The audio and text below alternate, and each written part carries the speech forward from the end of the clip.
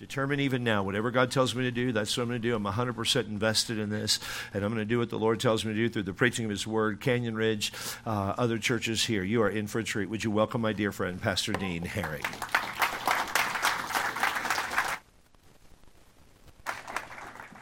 Well, I'm glad to be here. Man, isn't this beautiful? It's awesome. Man, I like the brown, okay? I like the brown. I'd rather see a hill with no trees on it. Okay? Hey, that way nobody can protest if you cut something down. It's just, dude, it's just sagebrush. Just kick it out of your way. I mean, I like that. You don't have any tree huggers around. It's just brown, Nobody ever goes out and lays on it and says, don't mess with this rock. It's always a tree. So I like it, man. This is a beautiful place and great food, brother. Thank you. And what a camp. This is awesome, man. This is just cool.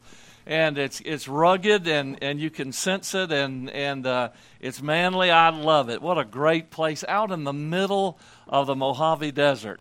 I'm grateful. First time we saw the Mojave, my kids were with me and they were young, and my son said to me, we passed the sign that said Mojave Desert. Now this is southern, okay, just all southern people. And my son looked at me and said, close shave, Mojave. I said, what? He said, Mojave, the Mojave. I said, son, that's Mojave.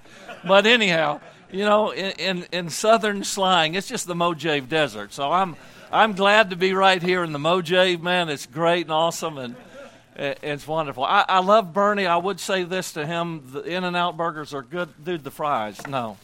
Come on. I can eat the hamburger, but not the recycled cardboard. I just can't take that. Unbelievable. Animals? No, man. Not even animals eat that. Come on.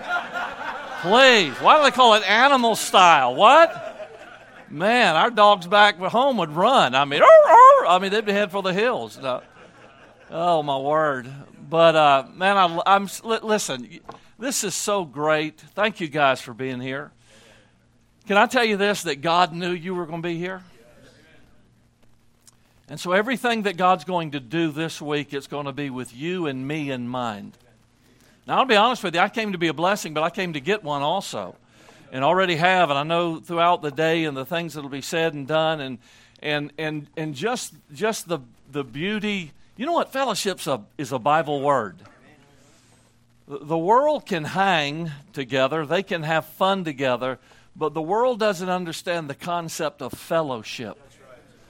And I'm so glad that we can just get together and just hang out and talk and chew the fat about whatever it is. And, man, I'm just glad to be here. And thank you for this opportunity, preacher. And great to see the different churches and friends of mine that I've known for years. And Brother Clint, it's good to see you and others. I'm just grateful to be here and glad for what God's going to do. I want you to open your Bibles, and I want you to go to the book of Judges.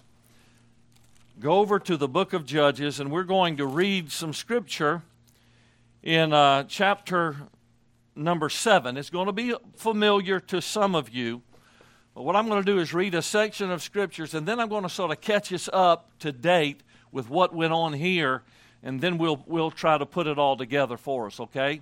So we're here in Judges chapter number 7, and we're going to read about a man by the name of Gideon, all right? Judges chapter 7 and Gideon. Now, do we normally stand, Pastor?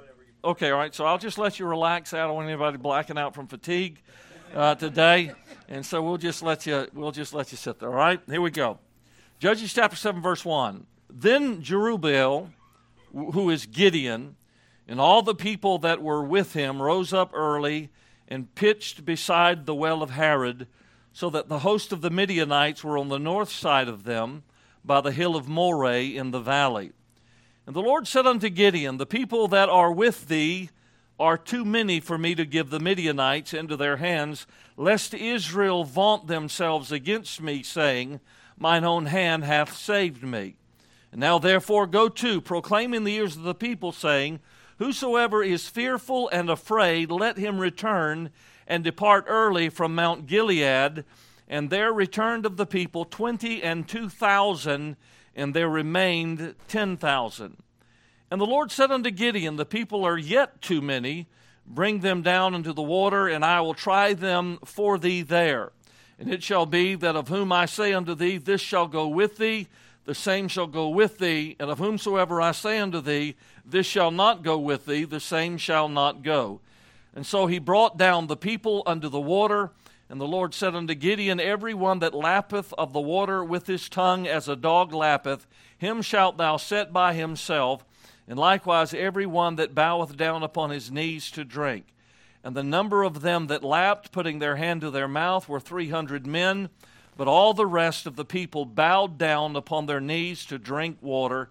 And the Lord said unto Gideon, by the 300 men that lapped will I save you, and deliver the Midianites into thy hand, and let all the other people go every man unto his place. Father, would you please tonight do in this hour what we desperately need you to do. Thank you for the singing. Lord, thank you for the praying. Thank you for the fellowship. Thank you for the food. Thank you for this place, Lord, carved out in a desert wilderness, a camp to the glory of God that bears your name, where your Spirit is worked, where souls have been saved, lives have been changed down through the years. Lord, thank you for this place. Do here now in this place with us, in our hearts, that which only you can do. May the Spirit of our God work deeply and thoroughly within us, and we'll give you the glory and the praise for all of it. In the name of Jesus, we pray these things. Amen. Now, up until the time of our text, the children of Israel had been bullied by the Midianite people for 7 long years. Don't have time to go through the book of Judges, but there are cycles, 7 cycles that the children of Israel go through. And it begins where the children are living in rebellion to God and things fall apart, and then God convicts them and they repent, and then God sends a deliverer and they're happy, and then in their contentment they go back in their contentment into rebellion to God. Can I tell you this? Can I suggest to you that maybe in the day and age in which we're living, and we all know what that's like and what it's been like for the last year and a half, can I tell you that maybe, just maybe, God's going to use this to get our attention? That maybe it could be that things aren't so cushy. Maybe it could be that we're living in hard times and difficult times where the very things that we've taken for granted are now being called non-essential, and people that at one time never gave to church are now giving, and people that didn't attend church are now attending, and people that didn't see a need for God now are beginning to see a need for God. People that never prayed for their nation are now praying for their nation and their cities and their states. And I think that sometimes God allows things in our life that stir us and help us become aware of our need for Him. Well, that's the way it was with the children of Israel. 7 long years the children of Israel were bullied by the Midianite people. Every time they would bring the harvest in, the Midianites would show up and would pillage and loot. And let me just say this to you. The Midianites are always a type of the world, okay? You know, these pagan nations like Egypt and the Midianites and the Amalekites and all of those, they're always types of the world. And let me just tell you something about the type of the world. The world will always pillage you. That's right. The world will always take from you. And the blessings that God gives, the harvest that God brings in your life, the world's going to steal it from you. Let me tell you this about the world. The world never adds, it always subtracts. The world never builds, it always tears down.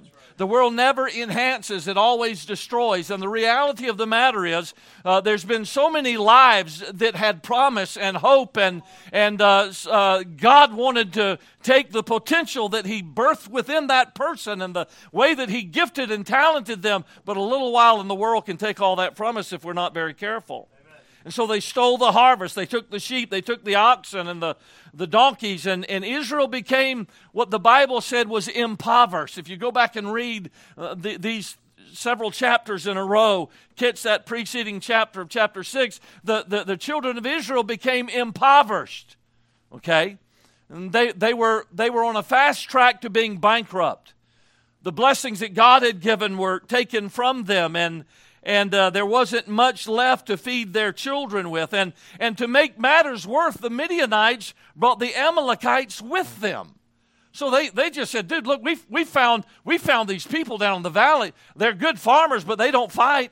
In fact, they run to the hill. As soon as we show up on the horizon, and they see us standing silhouetted across the ridge there, they all head to the hills. We get to go in and just pillage and take whatever we want. And it sounded like such a good deal as the Midianites talked about it, that the Amalekites decided to come with them. Now, what does that teach us? It teaches us that sin never rides solo. Amen. The reality of the matter is this. One sin leads to another, and that sin leads to another. And people, preacher, they wind up with multiple addictions. Well, where does the multiple addictions begin? With the first one. It's when we let that sin in our life, when we in defiance, we get the idea that, I can handle that. It's just like what he was talking about a while ago, that I that's not going to bother. I'm all right. I can deal with that. I can handle it. Worst thought that ever entered your mind. The worst thought that ever entered your mind is that you can handle a sin. Amen. What you think you can handle will wind up handling you. What you think you've got a grip on will wind up having a grip on you. And the reality of the matter is, here they come. It's not one, it's two, and sin will introduce you to other sins, and those sins will rob you as well. Now think about this, all right? After 7 years, every harvest repeated over and over and over again, running to the hills, hiding in the caves, stashing their children behind rocks, holding family camp out in the forest somewhere, running from the Midianites, running from the Amalekites. After 7 years of that, Israel called on God. Now, let me just help you with this. That's dumb. Amen. Are you kidding me? 7 years? Why not 7 days? Why not 7 hours? Why not 7? Why 7 years? It just shows the ignorance of humanity. And we've all been there, where we should have done something and we didn't do something, and for some reason we procrastinated. It reminds me of Pharaoh when the frogs were infesting his land, and Moses came to him and said, okay, you want the frogs gone? When do you want me to take them? And he said, on tomorrow. How about right now? And somebody wrote a song called One More Night with the Stinking Frogs. It's a great choir special. And, can you imagine getting up at night, crushing frogs, opening the refrigerator, ribbit, ribbit. Everywhere you go, there's frogs, and the land's infested. Well, when do you want me to take this plague from you? Tomorrow. Let me have one more night with the frogs. And here these people are, and for 7 years they put up with that, and then finally they called out on God, and God sent a deliverer, and that deliverer's name was Gideon.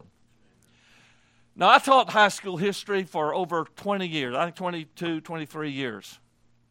I'll tell you, I love history. There's an author by the name of Tom Clavin that I like because he's Western. Back when I was in the South, on the eastern side of the nation, I grew up and played in fields where grown men died. Literally, I would scoop up mini balls from Civil War battles. I've got a 12-pound Napoleon cannonball. I've got a wagon wheel off a caisson and belt buckles and things like that. I grew up literally playing in fields where battles were held, and just walking amongst cobblestone streets from our Revolutionary War. My daughter's names are Dixie, Tara, and Georgia. Okay? Now, if we had lived out here, it would have been Arapaho, Comanche, and Cheyenne. I love Western history. I love American history, and now that we're out here, it's fascinating to me. I read a book called Dodge City. I read a book called Wild Bill, and I read a book called Tombstone, all written by Tom Clavin. Sort of a trilogy there that are intertwined and connected. Fascinating stuff. Another book called The Heart of Everything That Is, the story of Red Cloud, and man, it was famous. This last summer, I went out to found Red Cloud's grave out in South Dakota, stuck off in the middle of nowhere in a little cemetery up on a hill, and just amazing. I love it. Let me just tell you something about Gideon. He don't fit in any of those books. Here's a guy that's going to bring deliverance to the nation of Israel. And sometimes you get the idea, well, who's God going to call to do that? Wild Bill wore his revolvers in reverse. And so the handle's sticking out this way. Son, he was bad now. Anyhow, so you read the story of Wild Bill. And let me just say this. I can't stand revisionist historians. They don't ever believe, he couldn't have done that. No, they say that Wild Bill killed over 100 men in man-on-man battle, and there's some ideas. One time it was 7 men, and he's in a gunfight, and incredible stuff. But people, they doubt all that today. We're such a negative society, and so here's Wild Bill. I mean, he's deadly accurate. Abilene was a cowboy town where it was just absolute lawlessness. They brought Wild Bill in. After he had been there a little while, they said that when he walked out of his office, people quit talking. I mean, Wild Bill walks out on the street, and the whole street gets quiet. I mean, he just had that type of a presence, and he just cleaned it up, and he was a gunfighter extraordinaire. That ain't Gideon. Okay, I'm drawing a comparison. This isn't the John Wayne guy. This isn't the guy that walks around calling people pilgrim. Okay? This is a guy that you find basically timid in hiding from the Lord, and he had no preconceived ideas that he was going to be the leader. He wasn't something that he was looking for or volunteering for, and so when God called him, we find him in timidity. Now, What I love about Gideon, we talk about the fleece, and I like what G. Campbell Morgan said. It's not that Gideon was a coward; it's that Gideon had double distrust of himself. It's not that it was double doubt of God; it was double doubt. It was double distrust of himself. It's not that, God, I don't think you can do it, because he did go into battle. It's that, God, I don't think that I am good enough or qualified enough. I need you to show me twice that you would choose to use someone like me. And so, having been assured by God, there were some tests standing with his family, and he tore down an idol that his dad had, and man, he was confronted by his family and had to, he sacrificed the bullock, and there's a lot of things going on there between his walk with his God and his walk with his family, and now he's got some things leveled together, and he's been assured by God that God's going to use him to bring victory. And so here's Gideon. He stands up and he blows the trumpet, and 32,000 men gather with him. Can you imagine that? Can you imagine that type of a leadership? Here's this man, and he blows the trumpet, and he's calling it for battle. He's calling it to go forth, and 32,000 men come stand by him. Man, that's pretty impressive. Until you look across the battlefield, and there's 135,000. And in that comparison, which, we fall into as humans sometimes, and Satan always is trying to take whatever God gives us and make it seem less. Yeah,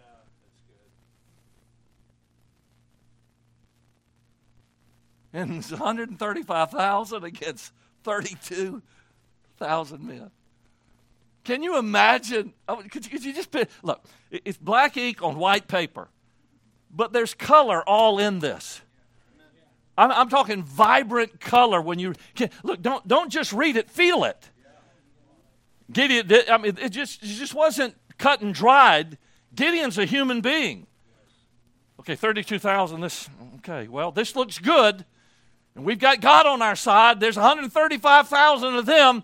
But I'm grateful for every one of you men. And then God says to Gideon, it's too many.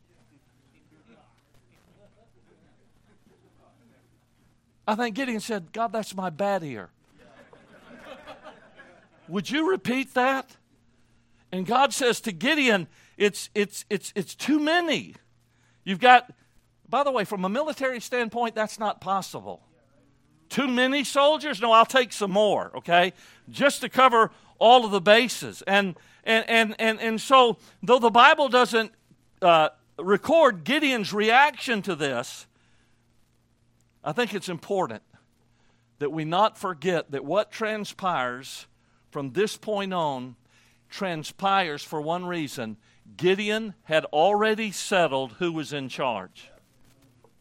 It was God.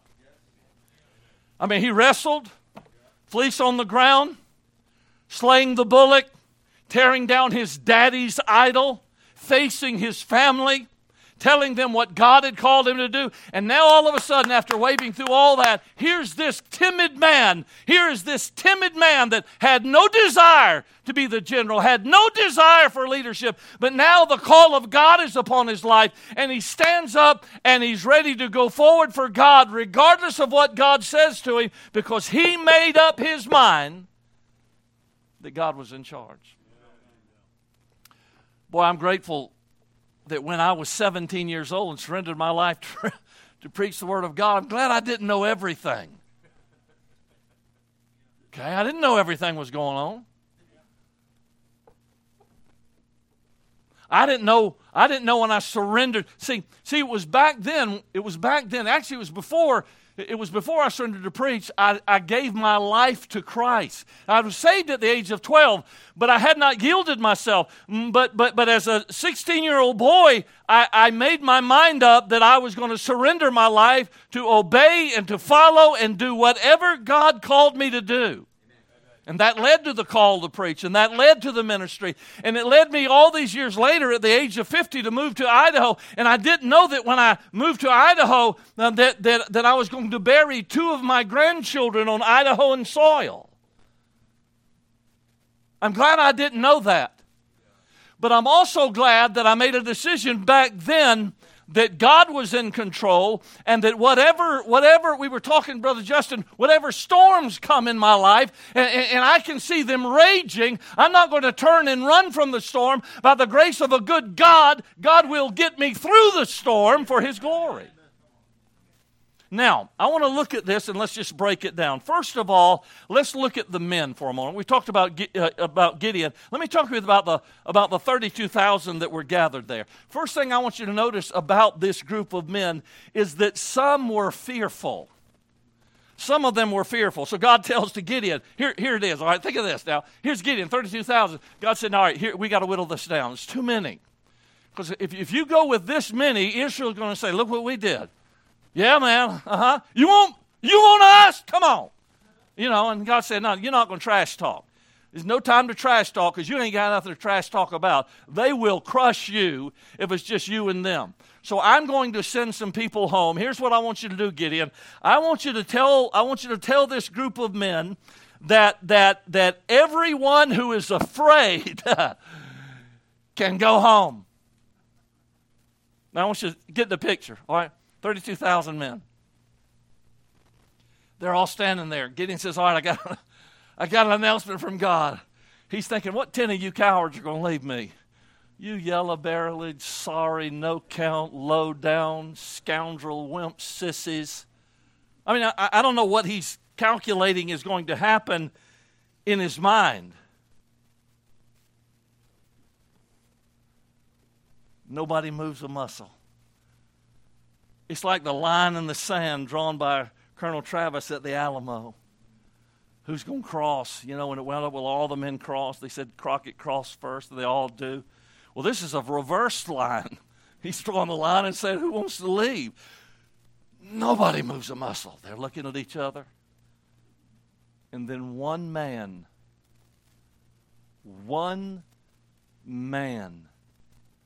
steps across the line. And 21,999 followed him. One man. One man said, I'll give in to my fears.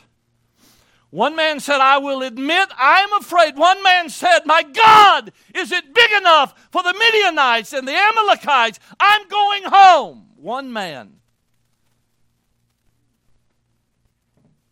And 21,999 turned their backs on their comrades, their brothers, and walked away. Now, I want you to listen to me, guys. Please, if maybe you don't get anything else, I hope you'll get this out of this message. no one has a neutral impact on a church. That's right. Nobody. Amen. Nobody. Nobody. Not one single person. You can't. Well, say you know. So wait a minute, Brother Dean. God said that they're lukewarm, and what did God say? I'm going to spew them out of my mouth. Why would He spew them out? Because they're having a negative effect. Even people that claim to be neutral and lukewarm, and I'm certainly not causing any trouble in the church. No, that's a negative effect on the church. Nobody has a neutral impact on a church. We either add to the church or we subtract from it. We bring in a positive spirit or a negative spirit. We either encourage or we discourage. Nobody has a neutral impact upon the church. Listen, I would beg you as men, I would beg you that you get behind the men of God that God has placed there. Look, it was God that put him there. It was God that put him there. Get behind your pastor and stand with him. Unless he's in some sort of doctrinal or moral heresy, for Pete's sake, don't argue with him over the building and over the color and over the carpet and over the lights and over the ministries. That's not your job. Your job is to get behind him and go forward and push forward. You read about the great leaders in world history, Napoleon, Patton, Jackson, men that made their mark as great leaders. Do you know what those men did? They didn't win one singular battle by themselves. They won battles because men followed them and stood with them. And so we've got 22,000 men that allow their fears to determine their direction. Their faith became paralyzed by their fears. And by the way, fear always follows the crowd because it doesn't have the courage to stand alone. And it always takes the path of least resistance. Fear always takes the easy way out. And fear is contagious. God's given you a man of God to lead you, and he's trying to move the church forward, and he's maybe bringing out some things that are maybe a little bit, risky. Well, welcome to the work of God. And he wants to press forward in a building program or buying some property or adding a ministry and doing more outreach, and everybody's sitting there, and one guy says, well, you know what, preacher, I just don't know that this is the right time. Really? Really? Really? I got an idea. Look, I just got an idea that God's probably going to speak to your pastor. And if God speaks to your pastor, it probably is a right time. Probably is. We're not talking about lording over people. We're talking about how that God works in the lives to move people forward. Here's Gideon. Gideon's going to battle. 22,000 walk away because one guy turns back. And rather than standing up and living as free men, 22,000 would rather live in bondage. Now, I want you to listen to this statement.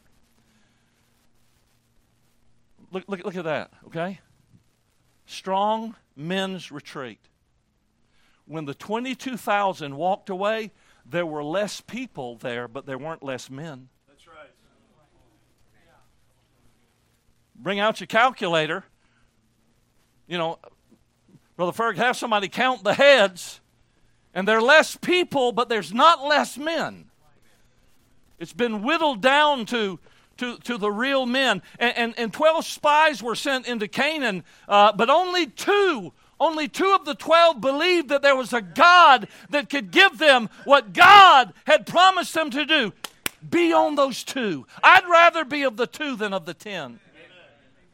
Of all the Jews in Babylon that were there, only 3 refused to bow to the image that Nebuchadnezzar had set up. And while the entire army sat in foxholes and speculated on the spoils of war, it was only one singular shepherd boy that said, "Who is that? Are you kidding me? Who is that?" uncircumcised Philistines that challenges the armies of the living God. Who is this guy? His brother put a cigarette out and walked up and said, hey, who's this punk kid here? Who is this kid that's running his mouth? Who is he? He's my punk brother. That's who he is. Go back to the few sheep that your father's given you, boy. I know the naughtiness of your heart. You know what David said to him? Nothing. You know why? He wasn't going to waste his breath. He wasn't going to waste his breath. Can I tell you this? Anytime we attempt to do something in faith, it always appears to be foolishness to those that are living in the flesh. Always. I'm going to do something. I'm going to live by faith. And then somebody pipes up and says, that's foolish. That's foolish. Yeah. You know what? No, you're carnal. You're carnal. Faith always appears foolishness to people that are living in the flesh. They're always the ones to mouth off, always the ones to make the first vote, always the ones to turn negative on it. And the reality of the matter is we've got to decide whether we're going to live by faith or by fear, and faith will help you move beyond your fears, or fear will strangle your faith. So here's the first group, 22,000. They were afraid. So, man, they packed it up and they headed home. Can you imagine them meeting their son? Dad, did y'all win? Well, I didn't fight, son. Honey, you got supper ready? Well, wait a minute. Where's everybody at? I thought you were off to war. Well, I mean, come on. You can crow all you want to. You know, I tell our guys, I said, look, do me a favor. When you're roosting at the foot of your bed, please don't tell your wife the preacher said. Amen. You idiot. You're getting me in the place where you should be. Don't do that. I cut up with my guys all the time. I mean, look, if you've got it, look, if this is the only leverage you've got, the pastor said so. Like, that's a waste, man. You got don't drag me in your problem. You earn your leadership there. Take a stand and be strong. So they were fearful. Here's the second group. Some were fearful, but some were foolish.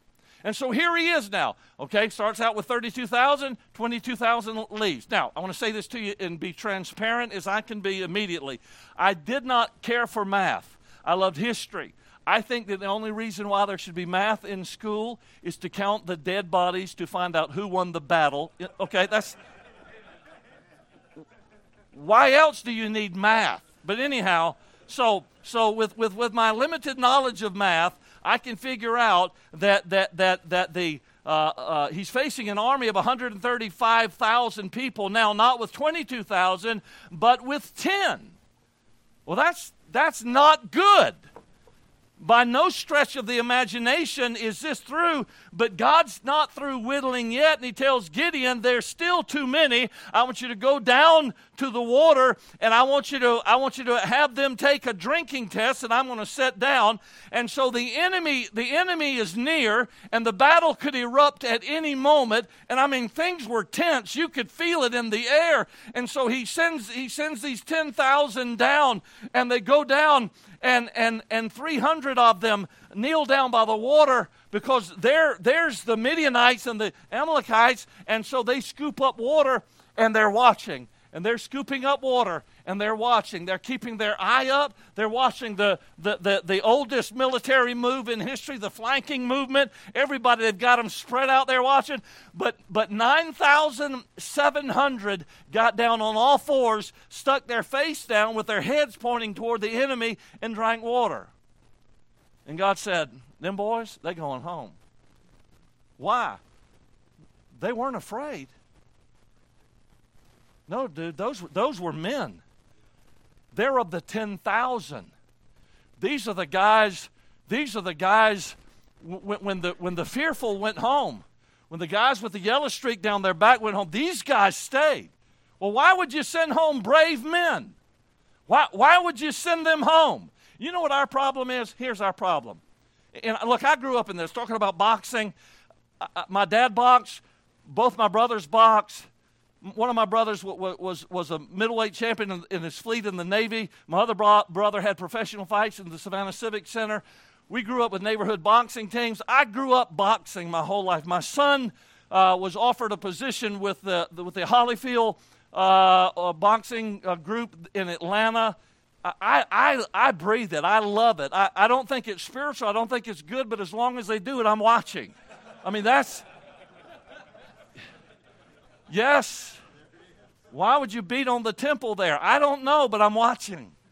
If two dogs get in a fight, I'm watching. I'm going to tackle the lady that's trying to break them up. Let's let this thing finish out and work its way out here.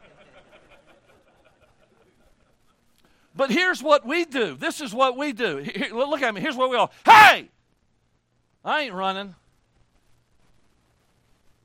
You want some of me? I'll tell you where you can find me. You can find me right here. If you think I'm going home with the 22,000, I'm not going home with the 22,000. You won't have to look for me far. I'll be right in front of you, boy. If you want some of me, you come now. We're proud of our maleness. But we trust sometimes in our maleness. We train our boys to grow up to be men, but we don't teach them how to be Christians. And we're more concerned ourselves sometimes with our machoism and sometimes our ability to stand and we're not with the cowards. We're not with the 22. We're not with the 22,000. We're not fearful, but we're not faithful either. We're not fearful, but we're not faithful either. Let me say that again. We're not fearful, but we're not faithful either. You can sit at home on Sunday morning when God has commanded us to be in the house of God, and you can sit there in your house. Bless God, you're a man. I mean, you're tough as nails. You can work hard all week long. You can face down whatever you have to face down. You can crow the loudest. You can raise your voice. You can point your finger. You can claim to be the head of your home. But the reality of the matter is, though we're not fearful, we're foolish. Why? Because we trust in our maleness somehow as a badge of honor. And God's not just looking for men that aren't afraid. God's looking for men that aren't foolish. Now, what is foolish then? Well, what did they do? They got on all fours. Brother Ferg, they exposed themselves to an enemy. Be sober. Be vigilant, because your adversary, the devil, as a roaring lion, walketh about seeking whom he may devour. Study that word devour. You know what it means?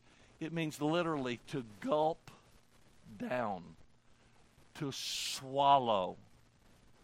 And man, I'm going to tell you, I've prayed beside guys, just like we had prayer here tonight, that are no longer in the work of God, no longer serving God. Their life has been shredded. You know why? Because they got down on all fours in their life, and they turned a blind eye. They turned a blind eye to the adversary, and they got on their computer and they trusted them. They trusted their mail. I can handle this. No, you can't.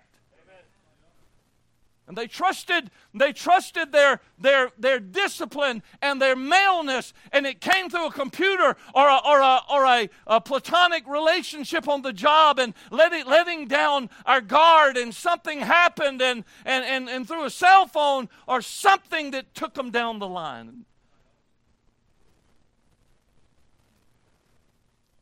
And they were destroyed by the adversary. Watch ye, 1 Corinthians 16, verse 13, watch ye, stand fast in the faith, quit you like men. 1 Thessalonians 5, 6, therefore let us not sleep as others do, but let us watch and be sober. So these men were filled with maleness, but they weren't filled with the Spirit. And can I just say this? Look at me, guys. Listen to me. Just listen. I started preaching when I was 17 years old. I'm 66 now. Can I tell you something over those years of ministry? Can I tell you absolutely with no hesitancy whatsoever that foolishness has destroyed more men than fear has? More men have been destroyed by foolishly not listening to the warnings of God and exposing ourselves to the enemy. You think you can handle it, but you're not any match for Satan whatsoever. We have to walk with God and trust God. Third of all, let me show you the last group I want to talk about, and that's the 300 that were left, and that's really the crux of the message. So how many's left? 300. So who defeated the Midianites and the Amalekites? 135,000. Who was it that defeated them? 32,000, no. 22,000, no. Who defeated them? Who defeated them was the 300 that was left after the 9,700 turned their deaf eye to the enemy. God said, those 300, Gideon, see them, count them, 300. That's who I'm going to whip those boys with. God doesn't need an army to accomplish great things for him. Our problem is that we equate strength with numbers when we should equate strength with God. See? Church isn't healthy by its size necessarily. It's healthy by its walk with God. Not by might, Zechariah 4:6, nor by power, but by my Spirit, saith the Lord of hosts. And we've got to get to the place to where we realize that it is our walk with God that is our protection and safety. Pastor mentioned that I ride an Indian. It's a 2014 Chief Vintage. I'll show you a picture of it, and it's in my favorite folder there with my grandkids, okay? Love them both. Man, I love my bike. I just love it. It's a gift from God, by the way. And I mean that seriously. God literally gave me exactly what I prayed for and wanted. Then I had some folks that took it and painted it for me when I had COVID and painted it exactly like I wanted. I love it. It's my vacation. It's wind therapy. When I'm tight and things are up, I can hop on it, get the face in my wind and ride, and boy, it just seems to relax everything. The idea that people that ride motorcycles are of a criminal element was quite popular back in the 40s and back in the 50s. And so in the early 60s, the AMA, the American Motorcycle Association, decided that they wanted to destroy that stereotype that all bikers are there. I mean, if he's on a motorcycle, run, hide the kids, you know. And so they put a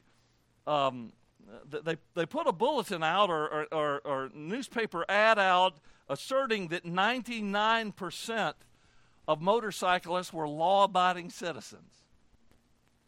Okay, that means 1%. It's only 1% that's the outlaw element, the Hells Angels and the outlaws and the banditos and the pagans. I had two friends that rode with the outlaws and the warlocks and they're a part of the 1%ers. And so they saw this article like everybody else did, and they said, yeah, that's us. That's us. We are the 1%ers. Now, let me help you with this, okay?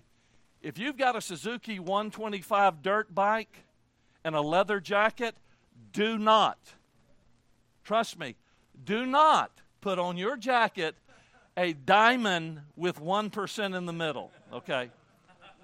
All they will find is your 125 Suzuki dirt bike. Okay. You won't have anything to hang the jacket on after that. Okay. It's not good. Look, they take it serious. You know what the 1% means? I'll die. The 1% means this is my turf. You kidding me? You wearing those colors on my turf? I'll kill you. The 1% means I'm not playing. The 1% means I'm serious. The 1% means I'm all in. The 1% means, listen to me, I have committed myself to this cause, and I'm going to tell you right now, if you want to test my commitment, I'll meet you for that test. Anywhere you want to call it, I'll get some friends if I have to. I am a 1%er. And that's been proven all over America, especially in places like Toronto where the big motorcycle wars have been. And I've witnessed to some guys, and I'm just going to tell you, they're in it for the long haul. They'll do whatever it takes to whoever it takes to prove their seriousness for their club. Do you know what happened when Gideon's 32,000 was whittled down to 300? You know what it left? 1%. You know what I think sometimes? I think that God's looking for some 1%ers, preacher. I mean, I told our people when we planted our church years ago, I said, hey, look at me, listen to me. If you can take church or leave it, sooner or later you will leave it. No, listen, I understand where you're at. I know you love us, and I know you're glad you're here, and I know you're thankful for what we've done, and I know you're glad that we're a part of your life. But if you can take church or leave it, you will, mark it down, you will leave it. And almost 16 years later, that statement has proven to be true. If you'll walk away from your church for a family reunion,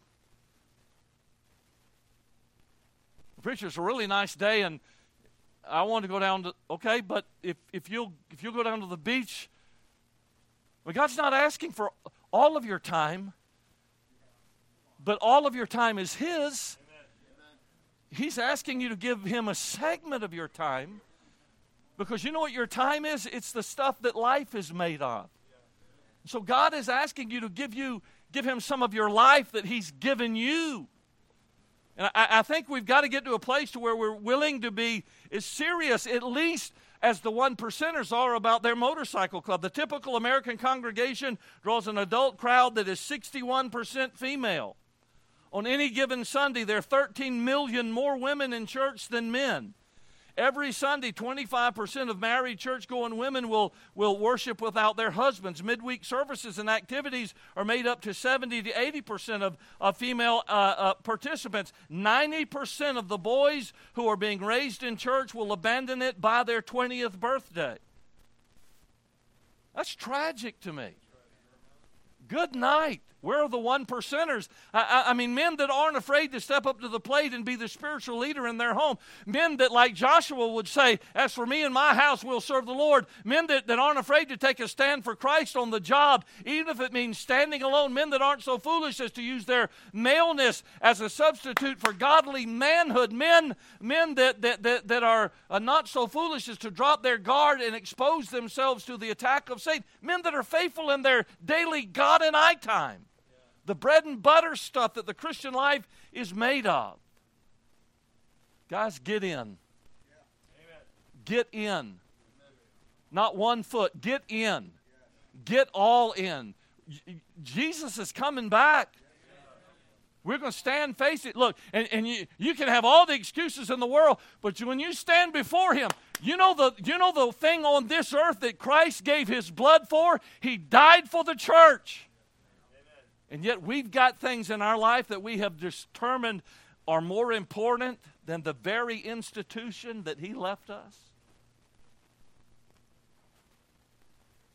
God's looking for 1%ers that will stand faithful when it seems like 22,000 have walked away and 9,700 are living foolishly. God's looking for 1% faithful men that'll make their mark for God.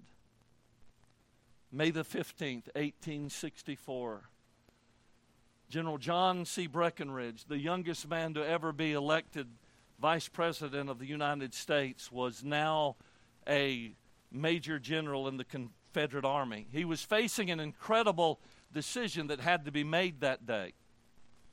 Our nation was at war with itself. We were struggling over issues that, to be quite frank with you, let me just tell you from a history teacher's viewpoint, that was handed down from generation to generation. Listen, if our founding fathers, who I love, if our founding fathers had manned up and faced the issues and done the right thing, in this time, our nation wouldn't have been ripped asunder.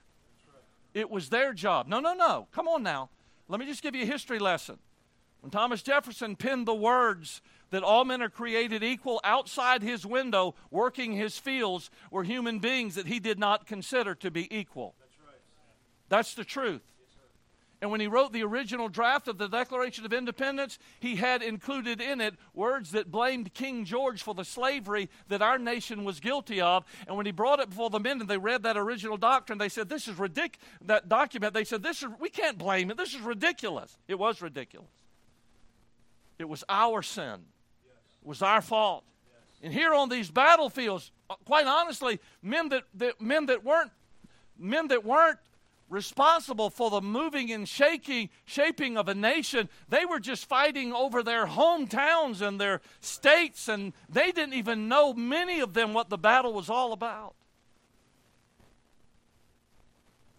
Breckinridge had just issued a request for the Virginia Military Institute to bring the boys for the battle at New Market, Virginia. The 17 and 18-year-old boys that had been training, they were all gone. They had been called out much earlier. The only thing left were some 16, 15, and 14-year-old boys in a military institute. They were just kids. But the breadbasket of the Confederacy, the Shenandoah Valley, was going to be lost if somebody didn't do something. And so the order was given, bring the boys from the Military Institute to Haymarket. Jefferson Davis sent him an urgent message, and it was this, simply these words: do not, sir, grind the seed corn of our country. The seed corn, that's all we've got to reproduce who we hope to be. If you kill those boys, we have nothing left. If you could read their names, the boys that came, the 15 and 14-year-old boys that came. One of those boys was Thomas Garrison Jefferson, the grandson of Thomas Jefferson. One of those boys bore his grandfather's name, Patrick Henry. They were going to join up with Colonel George S. Patton, a graduate of VMI and the grandfather of old Blood and Guts George, of World War II fame. And there in that battle at New Market, there was a microcosm of America's past and their present. And the seed corn went to do their job. Worn, ragged men, 4,000 men in Breckinridge's infantry, no match for Franz Siegel's 10,000 just well-equipped, rested veteran men who boasted the strongest military division in the war. And General Grant, his entire idea was, in this battle we could cripple the Confederacy. And so Breckinridge decided these 257 cadets, he would put them in the third colonnade. I don't want them going to the battle. We had to call them. I don't want them there. They had just marched 84 miles to get there. Kids, boys, 84 miles. They show up exhausted and fatigued, and yet these ragged men in front of them, the first two colonnades, are shredded. They're shredded. The third colonnade now steps forward. The boys of VMI and Breckinridge hesitated. The majors around him are pleading with him. Dear God, General, if you don't let these boys go, we're gone. If we don't win this battle, then we have nothing left. And it said that Breckinridge, till the day of his death, when he recalled this moment, that his eyes welled with tears. And so, on that day, with tears coursing down his cheeks, Breckinridge made this command, as it was recorded by his adjutant that was there: send in the boys. And may God forgive me for giving this command. And so those 14 and 15-year-old boys stood there looking out across the first battle of their life. The first enemy soldiers they had trained, but they had never really looked across. And one kid yelled at the top of his lungs, "Let's go, boys." And they took out running. The fields were wet, and many of them lost their shoes. And so barefoot boys are running. Cadet O.P. Evans made it to the Union lines first, climbed up on a cannon, raised his rifle above his head, and shouted, "Follow me, boys." And all those boys ran after him. And it so startled It so startled those veteran soldiers of Franz Siegel's that 10,000 Union troops in a state of shock and awe turned and ran. 257 boys won the battle. Breckinridge got on his horse, weeping as he rode. And when he approached those cheering kids gathered around those cannons, this is what he said to them. Well done, Virginians. Well done, men. Now, here's the reality. You know what happened to me? I was a kid. It doesn't really matter how old I was physically. What matters is that spiritually, wherever we enter this, we're spiritually immature. We're kids. But through the battles, through the challenges that we come in life, God wants to take us from where we entered this, 15 and 16 and 14-year-old cadets, to where one day we'll hear His voice. Well done, men. Well done. But you don't do that by being fearful. And you don't do that by being foolish. You hear that by being faithful. Let's bow our heads. Could we do that? Now, you may be here lost. Just lost. You've been to church. You've done some good things. But if you died today, you don't really know you'd go to heaven. You're not sure. You got doubts. And you've slept with those doubts, and you've tried to talk yourself out of those doubts, but they're there. And right here in this place, out in the Mojave Desert, God is saying to you, I want to save you. That's how I died. I died for you. If you'd been the only person on earth and no one else around, Jesus would have died just for you. If you're here today and you say, Preacher, I'm not sure I'm saved, here's my hand. Pray for me. Would you just lift it up quickly? Here's my hand. Pray for me, preacher. I'm not sure I'm saved. Don't know if I die today I'd go to heaven. Here's my hand. Would you just pray for me that I'll get this settled before we leave this place, before it's too late in my life? Anybody like that? Just an uplifted hand quickly and back down. Pray for me, preacher. Pray for me. How many of you would say, Brother Dane, God spoke to my heart somehow in this message. There's a message in it for me. I know what it is. I've been fearful. I've been foolish, and I want to be faithful. I want God to take me from being a cadet and turn me into a man for His glory. Would you lift your hand?